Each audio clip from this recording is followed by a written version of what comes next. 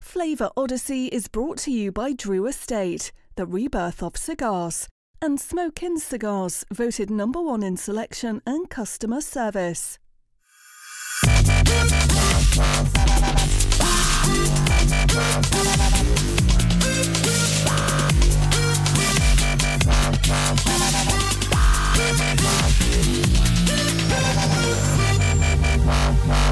A Flavor Odyssey. And now from Cigar Dojo Studio Lot B, your hosts, Robby Raz and Randy Griggs. And the Odyssey continues. What's up, Dojo Nation? Welcome to another episode of Flavor Odyssey. I'm your host, Robby Raz. This is our co-host, Randy Griggs, coming to you live. Randy, live from Lot B and Lot B minus out here in sunny, warm, beautiful California. Randy, how are you today? Man, I am doing spectacular. I am on fire. I'm ultra excited about this rapper. I'm ultra excited about this and the next two episodes. Yeah, I'm ready to roll, man. You know, I've realized, that's great, by the way. I've realized that I wear this hat almost every week on this show. I think you wear that hat every day of your life is what I assume. That's not true. That's not true. I have a vast selection of hats, but this is really the only cigar hat that I have left. I had a ton back in the day. They all got lost in a move or something. I don't know what happened, but this is like the only one I've got. And this is it's from my man Miguel and John Huber over at Crowned Heads. And this Randy La Coalición was a collaboration between Crowned Heads and the fine folks over at Drew Estate, show sponsor of Flavor Odyssey. We appreciate everything that the folks, most of the folks at Drew Estate, the ones who do their research. We really appreciate, Jack, we love you too. But we appreciate Drew Estate sponsoring the show. That was maybe a little, maybe too far of an inside joke for folks who, I think maybe only like 130% of the folks got that one. That might have been a little too. So I felt like I should clarify. I don't want anybody to think I have beef with somebody at Drew Estate. I love those guys. Well, Jack. What are you going to do? You just kind of, except for Jack, it's kind of the caveat. No offense. Love the guy. Love the guy, Jack. You do great work. You are a phenomenal research assistant. It's just, you're doing grand things, buddy.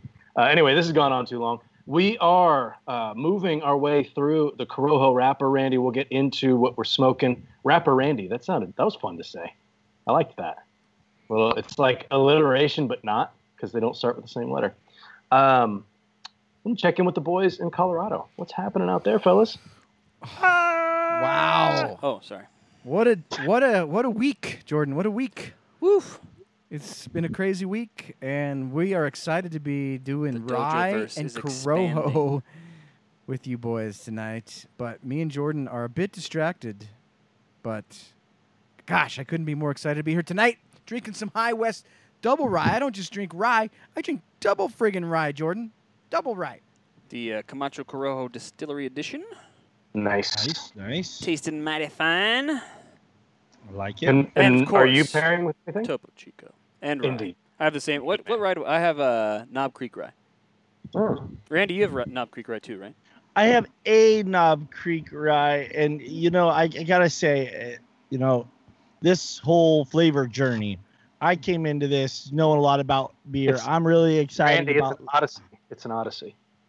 Odyssey is actually a synonym for the word journey. It's how we came up with the name of the show. Pay attention, please. Something I was saying that we used a thesaurus and just looked for another word. Is that what you're telling everybody? That's not how it happened, Randy. And that's literally what happened. A lot more science involved. Our creative process is far more sophisticated than that. But please continue. Yes. Well, what I was going to say is I'm really looking forward to these episodes as I'm still fairly novice in spirits, and I look forward to learning a lot from Rob. Rob makes a habit of being a spirit connoisseur for a lot longer than I have. And then who knows, maybe Eric and Jordan will chime in. Jordan, I got to give him credit. He is a little bit of a encyclopedia of within the portfolio of spirit manufacturers and spirit line extensions, because as I'm learning, a lot of these brands actually come from one big distillery that makes Evan Williams, also makes the Pappy, also makes the Buffalo Trace, whatever it is. But Jordan has an exceptional knowledge of knowing the difference. I'll probably fail at the first thing you bring up. Well, the Four Roses was one that comes to mind when I was looking for our Four Roses you had recommended, and you like ranked like 7 different Four Roses bourbons. Like, well, I like the barrel select, but then there's the single, whatever. I don't know them. Four Roses single barrel proof program is like the best kept secret. I mean, it's not a secret, but wait, Jordan, there's a kind of a confusing thing because there's Four Roses single barrel. And then there's Four Roses single barrel proof. They come in the same bottle. Same bottle. Just one's like a slightly different shade of gold, and one of them has a leather band around its neck. The leather band one, it's okay. Single barrel. It's okay. Barrel proof. You're going to get... Four Roses is very unique in that they have 10 different recipes. Most distilleries only have like 2. Because they have, I believe, 2 different mash bills and like 5 different yeast strains. And they can make... And so with this barrel proof program, you're going to be able to taste all of those different recipes, which they normally just blend together to give you the small batch or the single barrel, or not single barrel, but most of everything they have is a blend of some of those 10 recipes. But the barrel proof program, you can actually try, like, every single bottle you get is going to be wildly different. Robbie had a yeast strain once, and I took him to the doctor, got some penicillin. He's fine. Shot of penicillin, cleared it right up. Yeah. But that's what I mean. And so I just wanted to point out I'm excited about the spirit and cocktail episodes of Flavor Odyssey. Is I'll be learning a lot myself, and so I'm excited to hear a little tidbit of knowledge about rye today. Yeah, we're doing a little role reversal. I wouldn't go so far as to say role playing, but I'll say a little role reversal. Hey, now, have you ever played Dungeons and Dragons? That'd be a negative, Ghost Rider. No. Yeah, you don't know. You guys don't. Jordan, maybe. No. No. Oh, goodness. No, yeah. I never played it either. I always wanted to, but I never had any friends who wanted to. So I was the nerd in my friend group. Jordan's an But old I keep soul. getting. So like he reads poetry or what? Yeah, maybe. He's a Renaissance man. I keep getting these ads for this documentary about Dungeons and Dragons, and I said role playing, and that's what popped into my head. Anyway, we're going to switch roles a little bit because a couple weeks ago when we talked about potentially having Scotch as a pairing, Randy, I'm going to throw you into the bus here a little bit. Randy texted back and said, "Scotch, isn't that the smoky one?" I said, yeah, maybe I should talk about the spirits. Yes, some scotches are smoky. Anyway, let's get into today's pairing. Randy, we are smoking Güegüense from Nicholas Melillo and the fine folks at Foundation Cigars. They make some pretty by indeed. fine folks at Smoke Inn, our online cigar retailer of choice for Flavor Odyssey. Indeed, well said. So yeah, good stuff coming out of Foundation. And as the bag has already been opened, cat's out of it, spilled, whatever. Wow. We're going with rye. The bag's open and the cat is out of it. Cat's on the counter. Did you guys ever wonder where that phrase come from? Like, somebody was like keeping like cats in a bag or something, and like the cat got out of the bag, and usually cats want to get in the bag. Yeah, in my experience. Yeah, I don't get that. You bring a bag or a box home, they go right in there. Yeah. I don't have cats. I don't like cats. I mean, they're fine, but somebody posted a picture of their cat recently on the dojo, and I said, why do cats always look like they're just planning your demise? It's because they are. Like they just always look like they'll look at you and they're just kind of like, Your time's coming, buddy. Oh, especially if you get like 2 cats. Never get 2 cats, because then they team up against you, and you'll never see them, and they'll just be doing evil things together. And My cat caught a mouse today. Caught a mouse. Wow, nice. In my kitchen.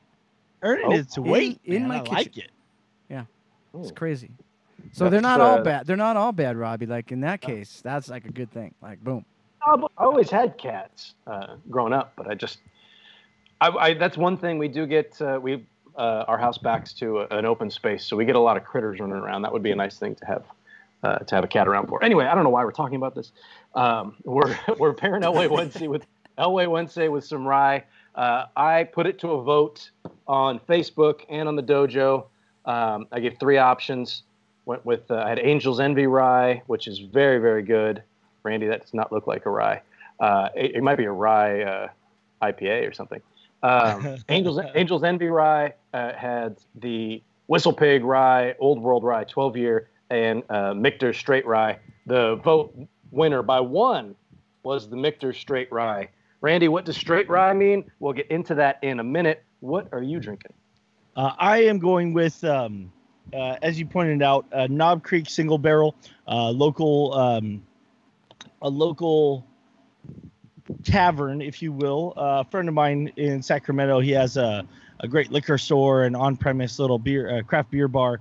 He's got this amazing whiskey club that he's part of, and they do trips out to different distilleries, and he took the group out on a trip to Knob Creek where they got to wine thief through several different barrels and literally do their barrel selection, at which point he bought the whole barrel, had it all bottled up. They sent him the barrel. He sent it to a local brewery who filled it with a stout, sold him back the stout, and I'm trying to capture one of those barrels to then send to Central America for tobacco.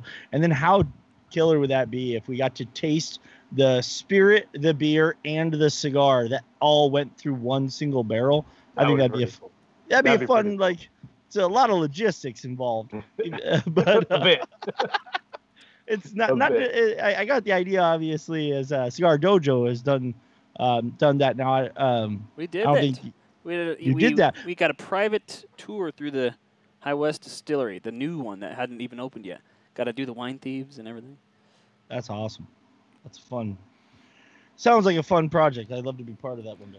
That was back when we were going to do a Cigar Dojo bourbon. And then we just found out after creating our blend and everything that the spirits world was just too hard to tackle, so we gave up. It's going to be a custom tailored cigar blended to pair with the bourbon.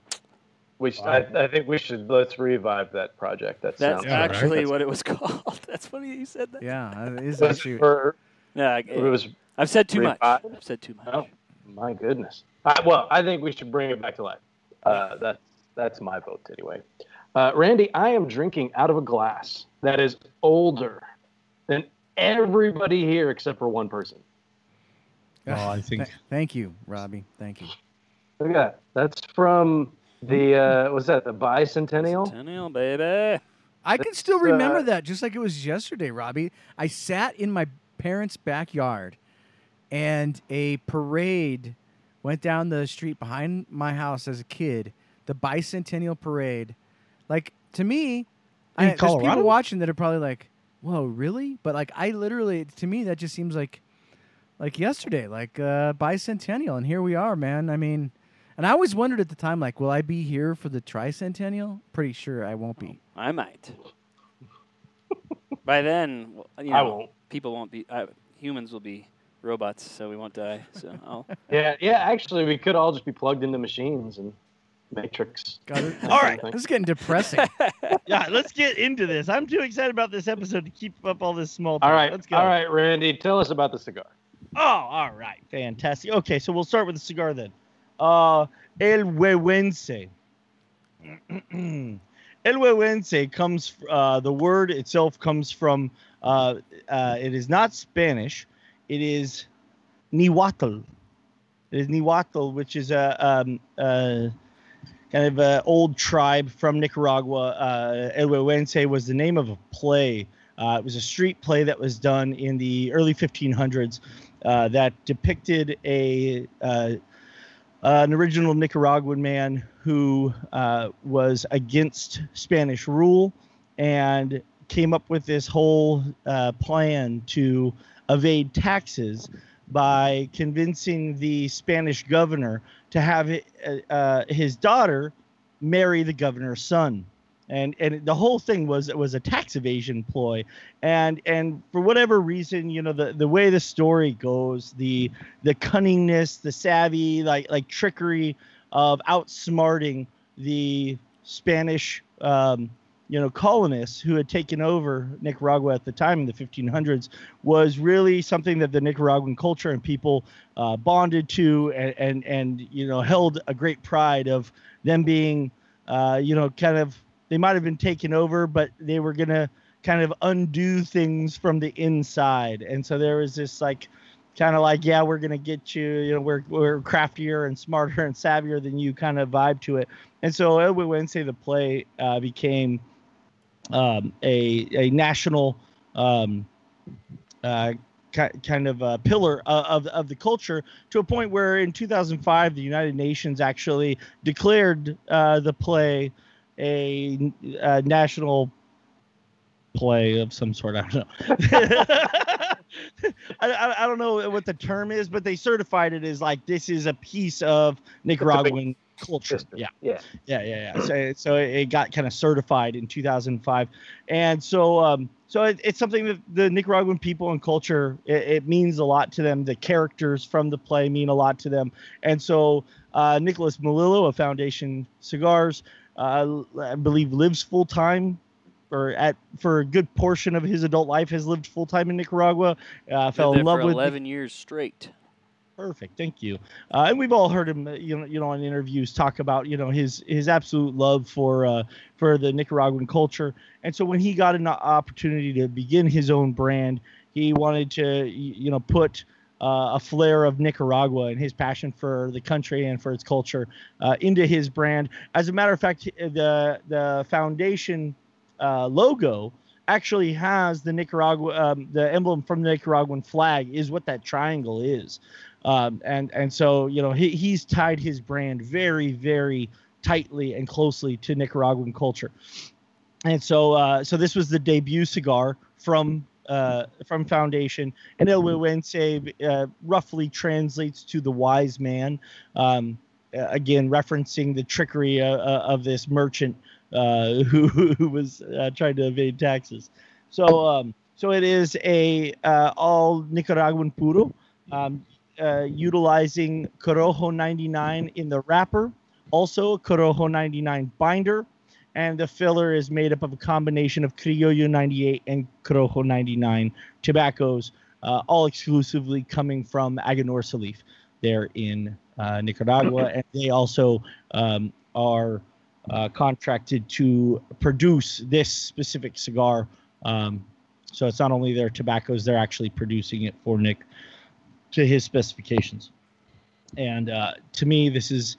I don't know. For me, everything we've talked about this for a few weeks, that the Corojo episodes are going to just be, one absolutely phenomenal premium cigar after another.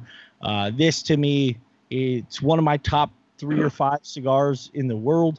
To me, this is when I started getting into cigars and really understanding the difference between Dominican, Honduran, and Nicaraguan tobaccos.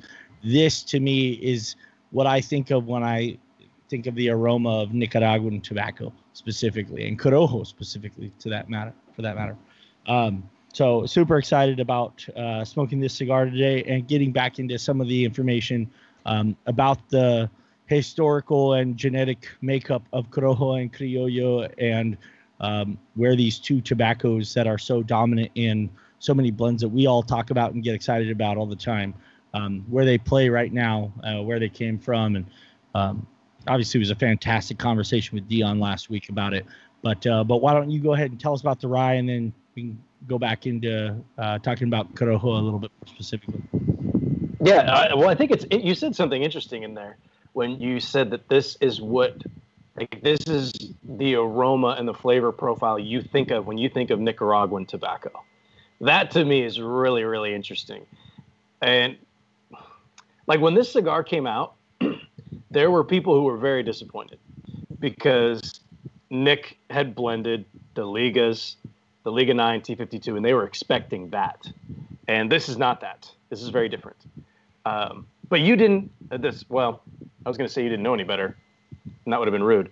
So I won't say it. It was, but you see it through a different lens. Like you see this as, wow, these are the kind of cigars that Nick makes. But and the same thing with Saka when he came out with Sobre Mesa. That was the first one, right? Yeah, Sobre Mesa.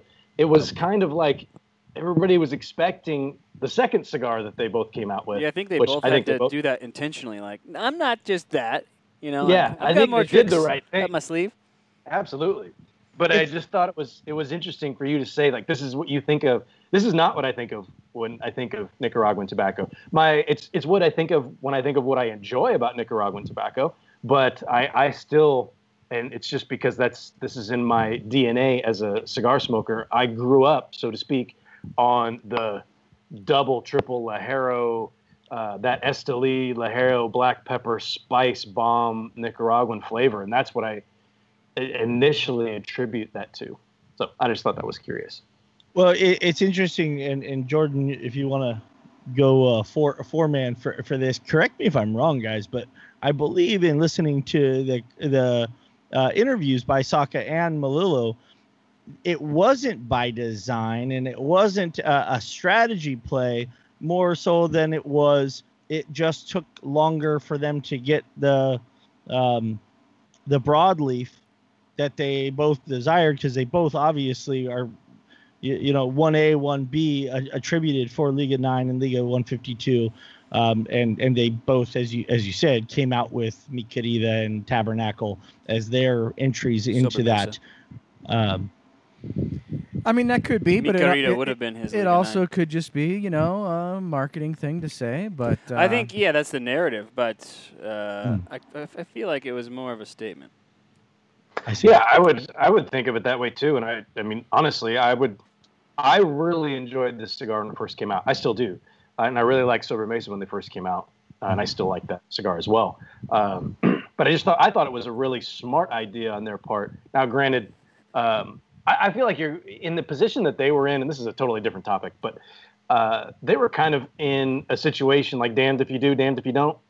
Like, if you come out with a new version of that style of cigar, it's like, oh, well, you're just remaking what you already did. Do something new. Right. But they do something new, and it's like, oh, why didn't you do it like this? Nobody's ever happy. Right. Especially That's with a good point. Especially with the freaking internet, man. Everybody has a freaking opinion. Just shut up and smoke the damn cigars. Whoa, wow. Yeah. Get him, Rob. I like the little spunkiness out of the Robby there. Lobster. Nice.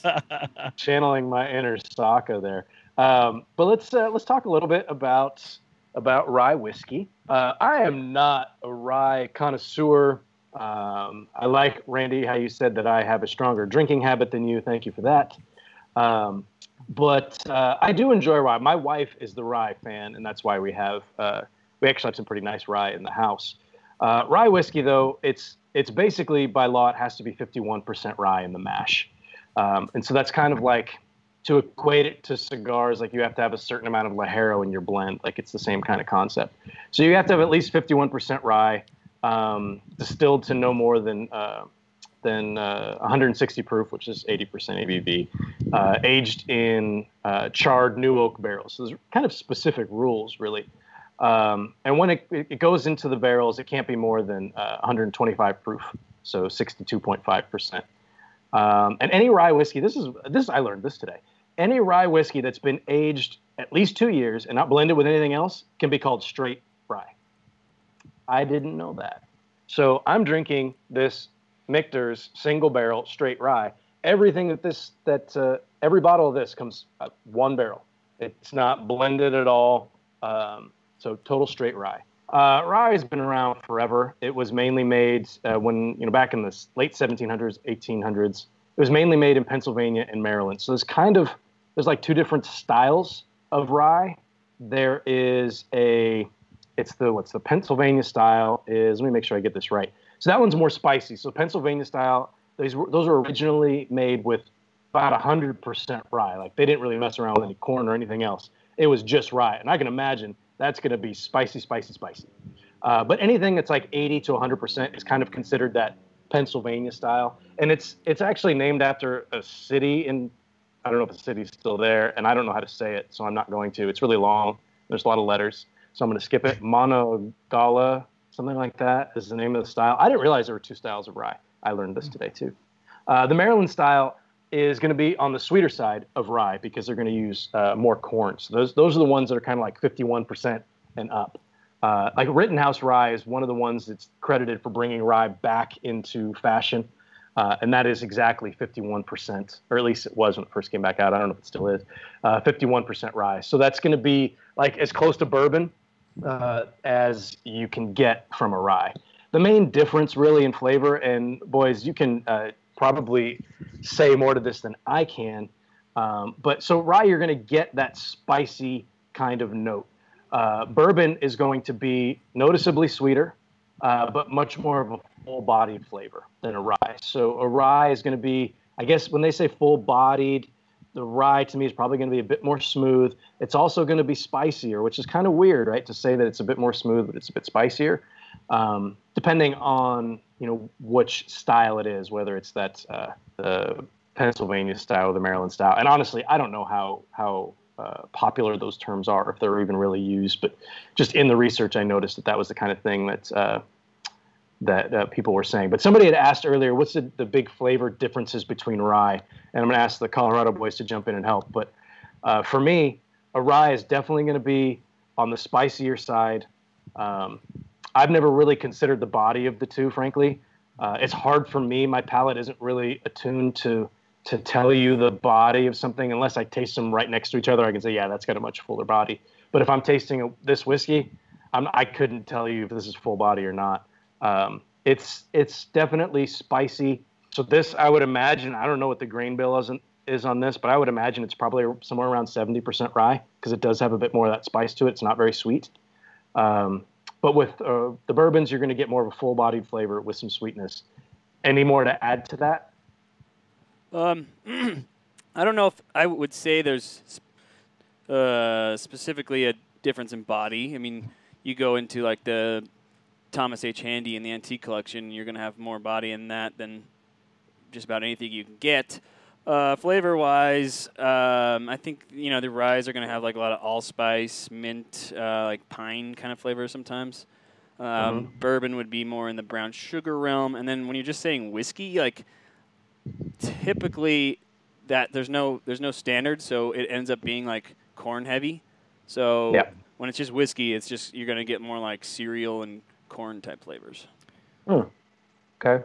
Yeah, I echo that. The rye, obviously, that's the one that will kind of grab you right away because it's got that zing to it.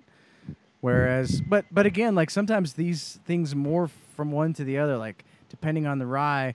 If you guys have tried the Old Forester rye, which is relatively new in the rye world, that is a rye that I think would appeal to a regular bourbon drinker. It's got sweetness and that kind of thing. So sometimes they overlap a little bit, but yeah, I think Robbie, what you said is a good way to describe it in generalities. Yes. Yeah, these are. We're going with a primer. We're going broad strokes here. We can get down into the nitty gritty after what. This is only my first one, so maybe after my second or third, we can start pontificating on the differences in the delicacies between the two. But one thing that I think is kind of overlooked for folks who don't really do the cocktail thing, a lot of the classic cocktails that you're used to drinking or that you know of, whiskey sour, Manhattan, old fashioned, like those were all ryes. Those were rye-based cocktails back in the day. That changed. Rye kind of disappeared after Prohibition. It didn't really come back until like the early 2000s for the most part. I mean, I'm sure there were some that hung around, but Rittenhouse rye was really the one that's kind of credited for bringing it back. And that's, I think, like the late 90s, early 2000s when that started. Rye is definitely on an uptick. And from everything that I've read, it's mainly on an uptick because you can make it faster.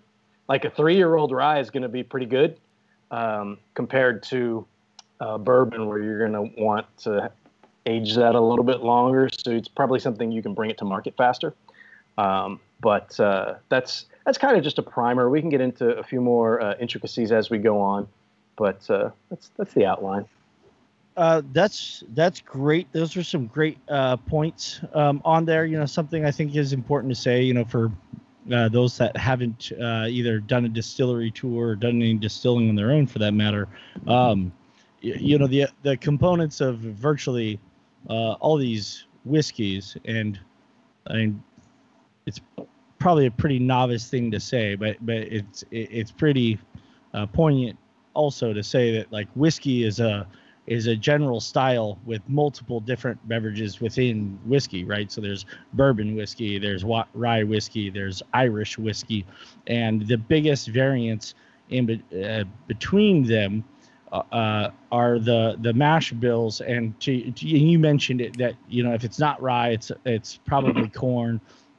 That's making up the difference. If you're only 51% rye, you might be as high as 49% corn. I was about to say, and so when you look at different whiskeys, you got corn, wheat, malted barley, and malted rye as your as the things you have to choose from and do a mix. And so different distillers will do, you know, say 10% barley, to, you know, 40% rye, to, you know, 51% corn might be a standard recipe for a bourbon. And so you'll get some different complexities from the different grains that you're adding in. But technically speaking, corn, rye, wheat, and barley are all cereal grains, technically speaking. And so bourbon is 51% corn. Now we're learning that rye has to be a minimum of 51% rye. So it's just the majority of the ingredients is that one. So a whiskey is to cat as a rye is to, say, cheetah. Jordan? Whoa. What? A whiskey is to cat as a cheetah is to, say, a rye. So that's a specific type. Specific type of cat. And the wheat is the mouse? Or no. How? No. That would be the Irish whiskey, in my opinion. Yeah, I don't feel bad about my analogies anymore. So that was kind of off the charts. But it gets into the distilling process too. I mean, you start talking about Irish whiskey, and they're using pot stills, and, you know, and this is a column still. Yep. And in Scotland they do it one way, and in Japan they do it very similar to the way they do it in Scotland. So it's in the U.S. is kind of doing it their own way, I guess. I can't really speak intelligently on the process. I've been through tours and stuff, and it's fun to do. I'd go to Scotland and just go to any distilleries that you can. It's just a blast. So much fun to go and watch the process and taste all the different stuff, and tasting stuff straight out of the barrel, and just realize it just completely blows your palate out because it's so damn strong. It's a lot of fun. But yeah, that's kind of the primer. We can chime in on some other stuff. Do we have any audience questions popping up? Or I haven't really been able to see those on my screen, so let me know if. What do you think makes certain bourbons more smooth? Christopher Gomes wants to know, you know, Blanton's is so smooth. Man, I couldn't even venture a guess. I honestly have. I'm assuming it has something to do with the process and the grains and stuff that are used. I really have no idea. Yeah, I mean, it's from Buffalo Trace, and they have only really a couple of mash bills. I would think it's mostly to do with the barrel picks. And the blending, and yeah, I would towards say the center of the warehouse not getting extreme elements. But I think that really gets, as far as Blanton's goes, that gets down to the guy that's picking those barrels. Like, you know, they can those years and years of experience, they pick those barrels that match the Blanton's profile in Buffalo Trace, and that's why those particular ones. That's are true so too, smooth, but I feel like what I was saying is he would be picking those barrels. Right, so it's a combination of those two items. Right. Yeah. Well, I mean, all of it is true, right? That, like there's only so many techniques that are going into it. From the barrel selecting, I'll tell you, you know, all alcohols, similar to tobaccos, soften with age. So some of the smoothness that you'll sometimes depict can be attributed to age. It can be attributed to the ingredients. Corn is going to give you that sweeter, more round character. So the percentages of corn obviously could play a role in there. Wheat is also something that's attributed to softness. And a lot of those things are parallels with beer. When we brew with wheat or with rye and beer, we also reference the softness and the spiciness coming from the wheat and rye, respectively. And so it's all those things combined and end up attributing to that final finished character. And the point about the blending, guys, and to Rob's point about rye being a straight rye has to be a single barrel by definition. Most spirits, just like most wines, you're trying, your bottle of wine may have been contributed to by 50 different barrels of wine that, some ended up slightly stronger. Again, their placement in the warehouse and the humidity, some may have concentrated slightly more than others, given any heat variances. But that's the beauty of a blender in both a winery and a distillery, is that they've got all these different kind of flavor contributors that are coming from the different barrels, and they've got to blend different proportions to end up with that signature brand flavor that you're looking for. Hey, Jordan, I was just gonna say, hey, Jordan, hey, wait a minute, Jordan, put that first question up by Steve. I was just going to ask Oh, Robbie. go ahead. What qualities make a bad whiskey? I've got opinions, but I want to hear Rob's first. Before, can I make a comment before we do this, because I don't want to lose it? No. Randy, you were talking about how they're taking these 30 to 40 different barrels and all going into one different bottle, and with to maintain the flavor profile, maintain that consistency. And we were talking about this last week with Dion, and do kind of the same thing in cigars, because the product changes from year to year. You're talking about where these barrels are in the warehouse. He's talking about how much sun this particular leaf is getting, how much rain was there that year. So that's what's really beautiful, at least in my opinion, and why I'm kind of drawn to these products, vices, if you will, cigars and whiskey, beer. There's a lot of romance in it, but there's that idea of, well, we have to make this year's. No, he's not. I'm doing just fine. Although I did just refer to myself in the third person. So once that starts, it's going to get weird. It was the glugging sound of when you made that pour. It was just like you popped the cap off. It's like bloop, and then you poured it. It was like glug, glug, I barely put anything in there. There's like nothing in there. It's like a one-finger pour, but because I want to do it again, I like the theatricality of it. Yes. Theatricality and deception are powerful weapons. Anyway, Batman reference, I get lost. No, but that was the point that I wanted to make about you want these cigars to be consistent year to year, and I know Nick Perdomo was talking about that too. Yep. It's you have a certain expectation of what these cigars are going to be. You don't realize, the average customer doesn't realize that you can have a cigar that's like two boxes next to each other on the shelf, and there's a year in difference between those two boxes, and you wouldn't know until you taste them. And even then, you really probably wouldn't even be able to tell that well, because they're expertly blended to taste the same. What makes a bad whiskey is an empty bottle. Perfect answer. So, Eric, you said you had some thoughts on what makes a bad whiskey. Let's hear what rules a whiskey out of your rotation. Right. So here's the thing: you'll always get like people like giving you whiskey that's usually local. Like, oh man, here this is local to our area. You got to try it. You got to try it. You got to try it. And first of all, I totally appreciate those offers, and I love it, and I always try it, and I don't want to downplay the free whiskey, which is great. Like, free whiskey is great. Such a jerk. No, I know. I'm just the good. question was asked, and I want to try to answer it in my opinion.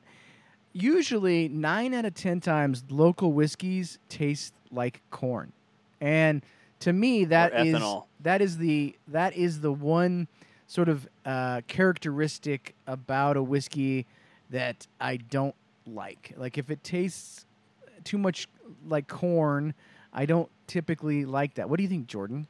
Yeah, it's usually too young, or like in these larger batches, they have less time to take care to get the good barrels. So you have, they call them like green barrels. You're getting these like underdeveloped barrels added into all the good barrels, and yeah, that's going to be most of it.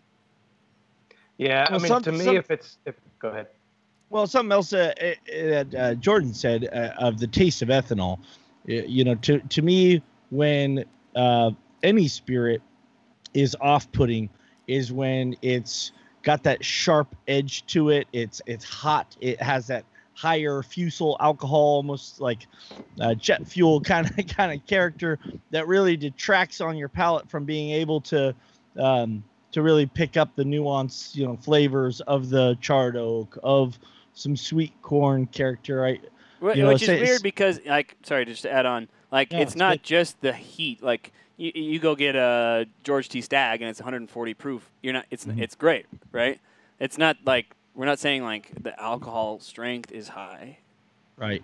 It's just it's that hot, like that it's ethanol character. I've always thought of it as the way that it's treated. That's just in my head. This is the way I make it up for myself. And that's exactly, Randy, what I would have said. If it's too hot, and hot is the term that I'll use, and it doesn't always reflect the amount of alcohol that's in there. I mean, you can have something that's barrel proof, and barrel proof means, for the most part, that it's not kind of watered down, quote unquote, to meet a certain percentage of alcohol. It's just this is what it comes out of the barrel at. So a single barrel is usually going to be barrel proof for the most part. But correct me if I'm wrong. But to me, you can have some really high ABV, some cask strength stuff that is still pretty smooth, super smooth. But it's got 15%, 20% more alcohol than it's in a different version. But it doesn't have that hot taste to it. To me, I've always thought of it as there's that heat, and it's just like it just feels rushed. Like when you smoke a cigar and it tastes young, but like 6 months it's going to be a 94. Well, it's interesting because to me, like, I feel like bourbon, just the amount of time it takes, they're building so much on history that you can't. It's much harder to go find an unknown distillery out there and get actual good whiskey than it is craft beer. You go like around the corner and you might just happen to find something surprisingly good. That doesn't happen with whiskey.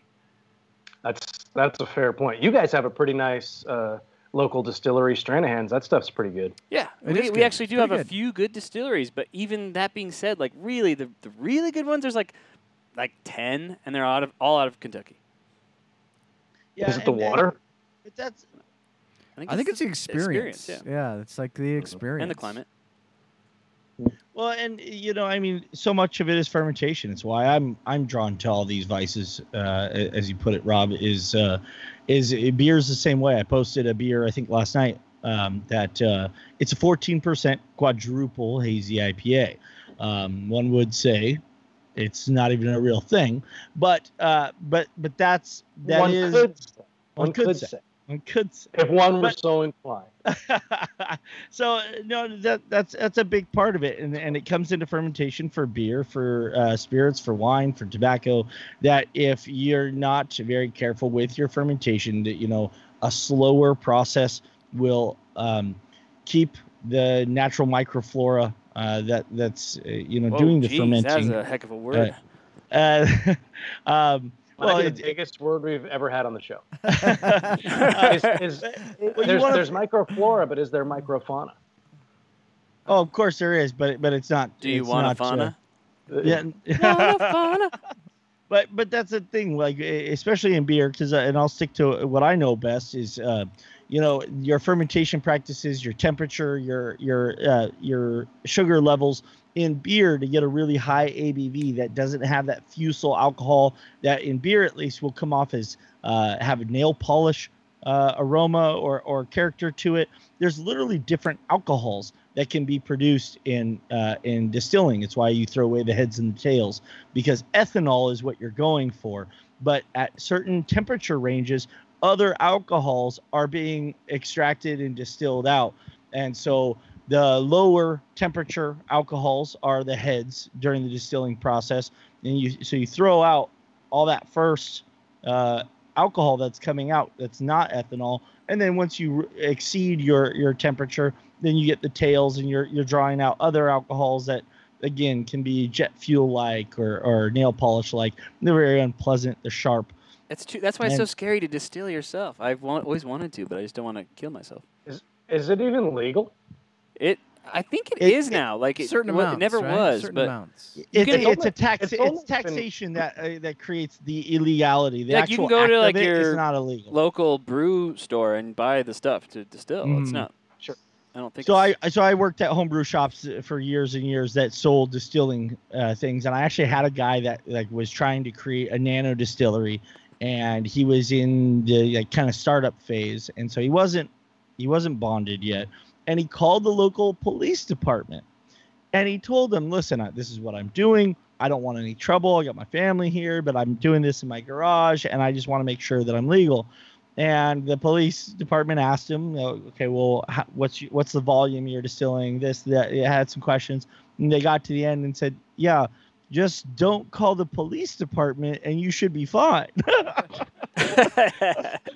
But ultimately, if you make alcohol, the U.S. government expects their taxes, and so it's more of a taxation law than it is. It's not a criminal act at all to distill spirits. Guys, what do you think about this? Tax evasion is criminal. Next year, I think I'll start growing some tobacco and just like cure it and do like the whole thing. See how far I can get. I think you should. Prime it, cure it. I don't know how I'd ferment it. I need to like squish it in like some sort of a press or something. I was about to say, with a press, you could probably pull it off. Then I take it, I fly it out to El Titan de Bronze, and I say, have them roll it this. There's a lot of people that grow their own tobacco. I don't think it goes that well. No, but let's see how this goes. This sounds like we can have a weekly update from Jordan on his growing process. I've tried to grow tobacco twice, Robbie, and I just cannot get past like the seedling stage. Why don't we all just grow weed? Well, that's the interesting thing is how come you don't see too much tobacco being treated in that same style, like hydroponically, like let's recreate whatever the exact climate that we want. I guess there's not enough money in it. I was about to say its yield per square foot is probably the bottom line to that. Yeah, I still want to see. Fair enough. I think you should do it. You have my support. My full support. Randy, how is it that you know all of this about distilling and you still manage to come up with the phrase Scotch ... That's the smoky one, right? Because my passion took me as far as to make spirits and distillates over the years and get interested in their ingredients and the process, while the palate for the finished goods has evaded me, and I just haven't spent the time to acclimate my palate to really appreciate some of those things. But the process, and it's why I like to geek out on this stuff. It's the process. It's why, when we talk about Corojo, well, I love talking about the flavors that are recognizable and distinguished between Jalapa and Esteli. If you're talking about the same varietal, I'm more interested in, what is Corojo, where did it come from? What is the meaning of Criollo? Why is Cuba so ingrained in the history of tobacco? And so that's where my passion takes me as far as like my personal time study, which, You're like me when it comes to superhero movies. I like the origin story. I want to know how they became a superhero. Right. I don't really care what they do after that. Exactly. Robbie, that is such a good point. That's a great analogy. It's always the best. Always the best. So that being said, which is why they come out with a new Spider-Man every 3 years. That's more the acting, I think. Because we don't care about the rest. We want to know how he became Spider-Man again and again and again. We get it. He's gonna fight a villain. He'll lose first. Restart and it. He got bit by a spider. We get it. I love it. So if I could share a little knowledge that I was able to hunt down, are we ready for that, Rob? Can I get into that? We are an hour into the show, Randy. You can talk about whatever the hell you want to. Eventually, we're gonna have to talk about the pairing. Fair enough. I referenced this article because before you get started, Jordan, I'm gonna pour another glass. Can I get a split screen, please? Thank you. It's the noise. It's the noise. It's great. The squeaking. Listen for it. The glugging. Nice. I didn't hear a glug that time. Nice. Hey, Oh, that was phenomenal. I feel like soccer right now. Hey, Rob, you mind if I join you on the Michter strip here in a minute? Please do. Phenomenal. Yeah, let's talk about the pairing. Anyway, I was saying that Lewis was the one who turned me on to Michter's, and he posted like this lineup of Michter's and a lineup of Old Forester, and like which is best. And I was like, well, I had some of the Old Forester, I had none of the Michter's, and that's what really prompted me to try it. Kind of an anticlimactic story, considering people were waiting for it, but anyway, that's where we were. Randy, I know you want to talk a little bit more about this process or the leaf. Can you be concise? No. So we'll go ahead. We'll do it next week. Yeah, we'll do it next week. That's kind of the beauty of doing 4 straight weeks of Corojo. We can get back to that. I think this was a fun episode where we dove a little deeper into the rye and into the whole whiskey family and distillation process. So I think that was all really fun information that we got to kind of hear about. And thank you for all your diligent research. And so we can go ahead and wrap this up with the pairing notes and thoughts. As I'm already the self-proclaimed novice on whiskey, I'd love to hear what you guys have to say and see if I can just bridge off of that. So for me, the intensity is pretty well spot on. I was worried that this rye, this Michter Straight Rye, was going to run over the cigar a little bit. Because anytime you're drinking a spirit straight, at least for me, I'll speak for myself, it can be kind of palate overwhelming, if that's a term. I don't know if it is. It is now. And it can be something where it's like I taste the whiskey, I taste the flavors that I'm getting from that whiskey, but I can't really taste anything else. And this is the first time we've done whiskey on this show, so I'm glad that we spent the bulk of our time talking about it. So we'll do it again when we do a bourbon, and then when we do Scotch, we'll probably do an Irish whiskey, Japanese whiskey too. So that's all going to come in later episodes. But for me, I was surprisingly happy with the intensity. Randy, did you feel the same way? Yeah, absolutely. I think neither of them run over each other. I will go ahead and say, well, Eric thinks it's blasphemy. I added a single ball of ice to mine. It's okay, Randy.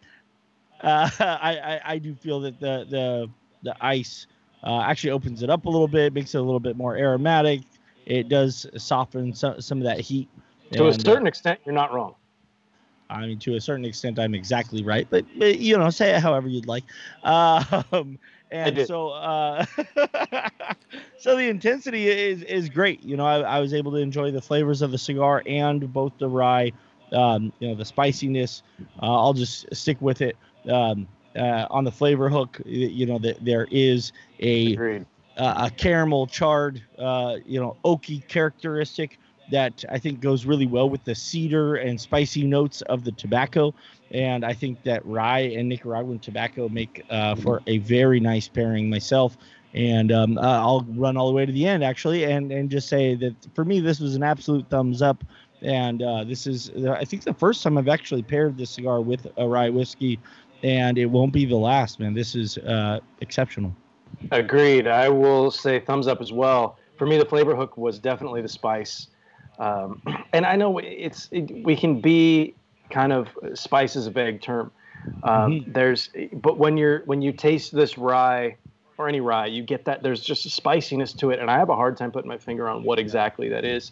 And I'm hesitant to put a label on it other than spice, because it's got a bit of a bite to it. Allspice, baby. there's an allspice, like a flavor cabinet spice thing. There's almost even like a little bit of maybe a cinnamon note that's probably coming from the cigar. Yep. But that is really working. They just kind of intermingle so well on that spice character side. There's a little bit of sweetness coming from the cigar, not a lot.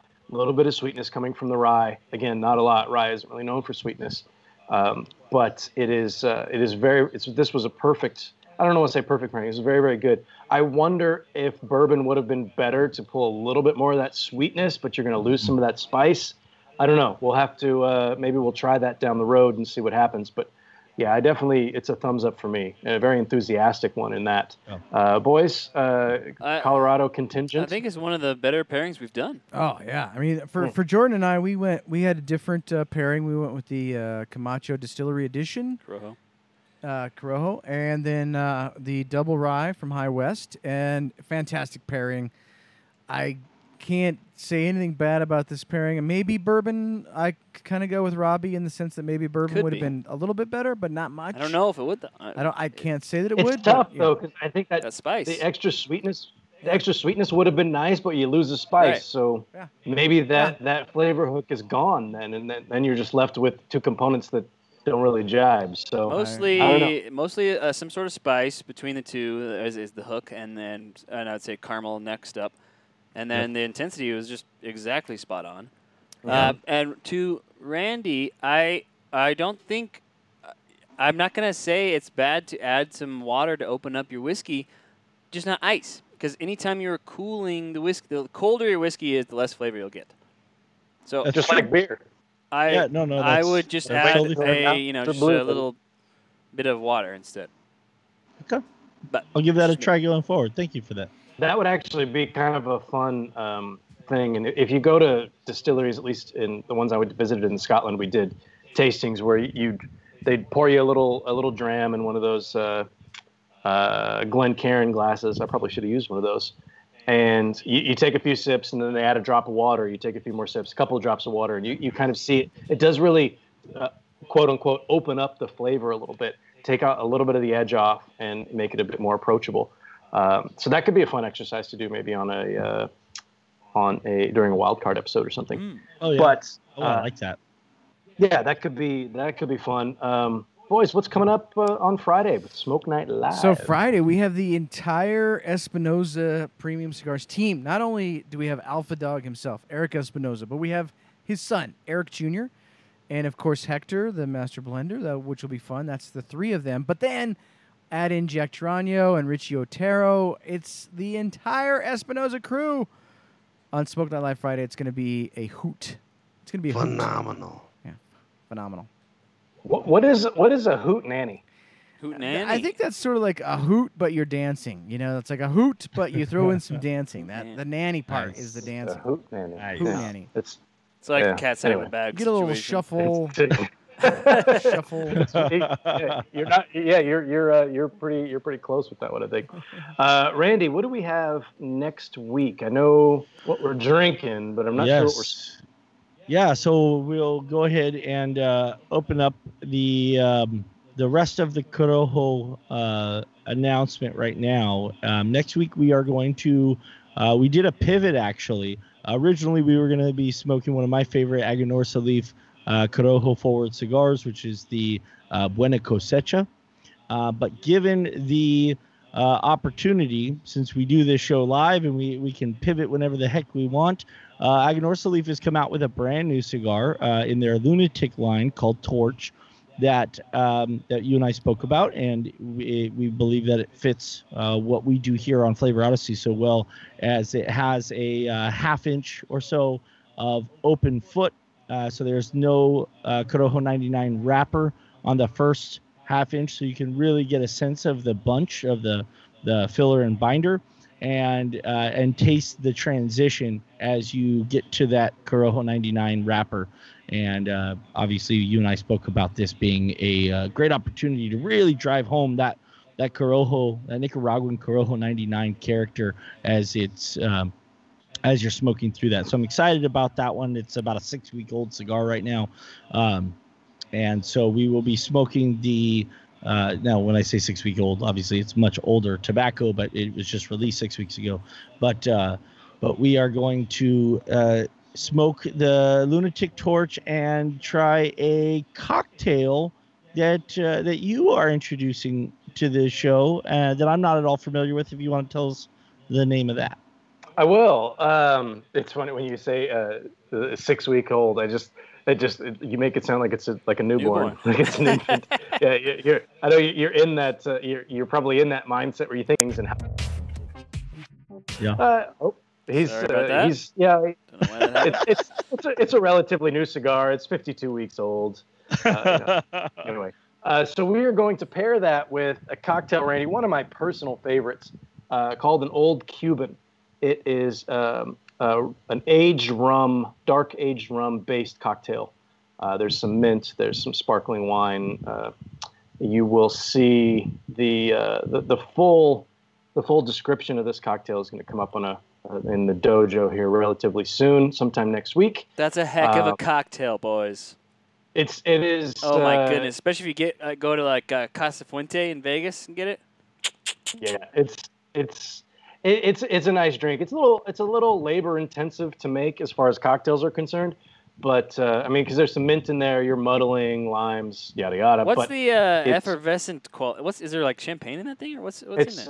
Yeah, it does. Sparkling wine. It doesn't have to be champagne. It could be anything. But like I usually go with like a barefoot bubbly or something that's like $5 or $6 a bottle because I'm mixing it with other stuff. It's not really a flavor component. Giving it that. It adds a bit of flavor and a bit of dryness to it to offset some of the sweetness because there's simple syrup in there as well. So you guys will see. I've got a post coming up. Jordan's going to edit that this weekend because he's an awesome guy, and we'll post it next week, and you guys can check all that out. Oh, also, real quick, let me add this in. That Torch cigar that you mentioned, we will be reviewing tomorrow morning. If you want to, beautiful. Get it. Look at the time on that. It's like we planned it, even though we totally didn't. That's true. Like we really totally didn't. We should just take credit for it. I shouldn't have said that.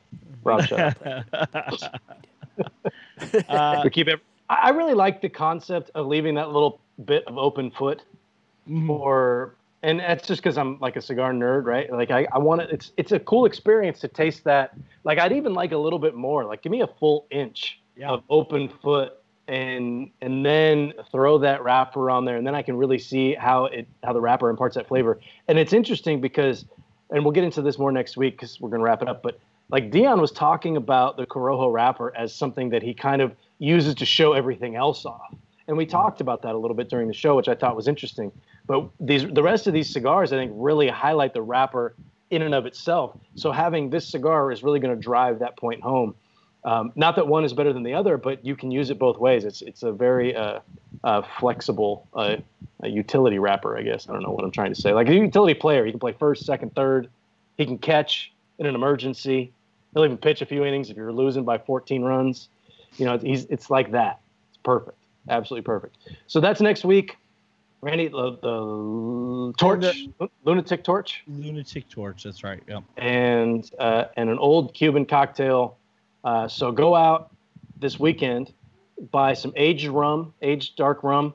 Go with like a Diplomatico is very good. Ranzacapa, something like that. Zaya is another one that's kind of budget friendly. Did you say Florida Caña? Sorry. Florida Caña as well. Florida Caña 7 would be perfect. Get some limes, get some sugar, get some mint leaves, and a cheap bottle of bubbly. And I'll tell you how to make that into a fantastic cocktail. So that's next week. Thanks again for everybody for hanging out. It's been a lot of fun. Talking whiskey. We'll do it more as the season progresses.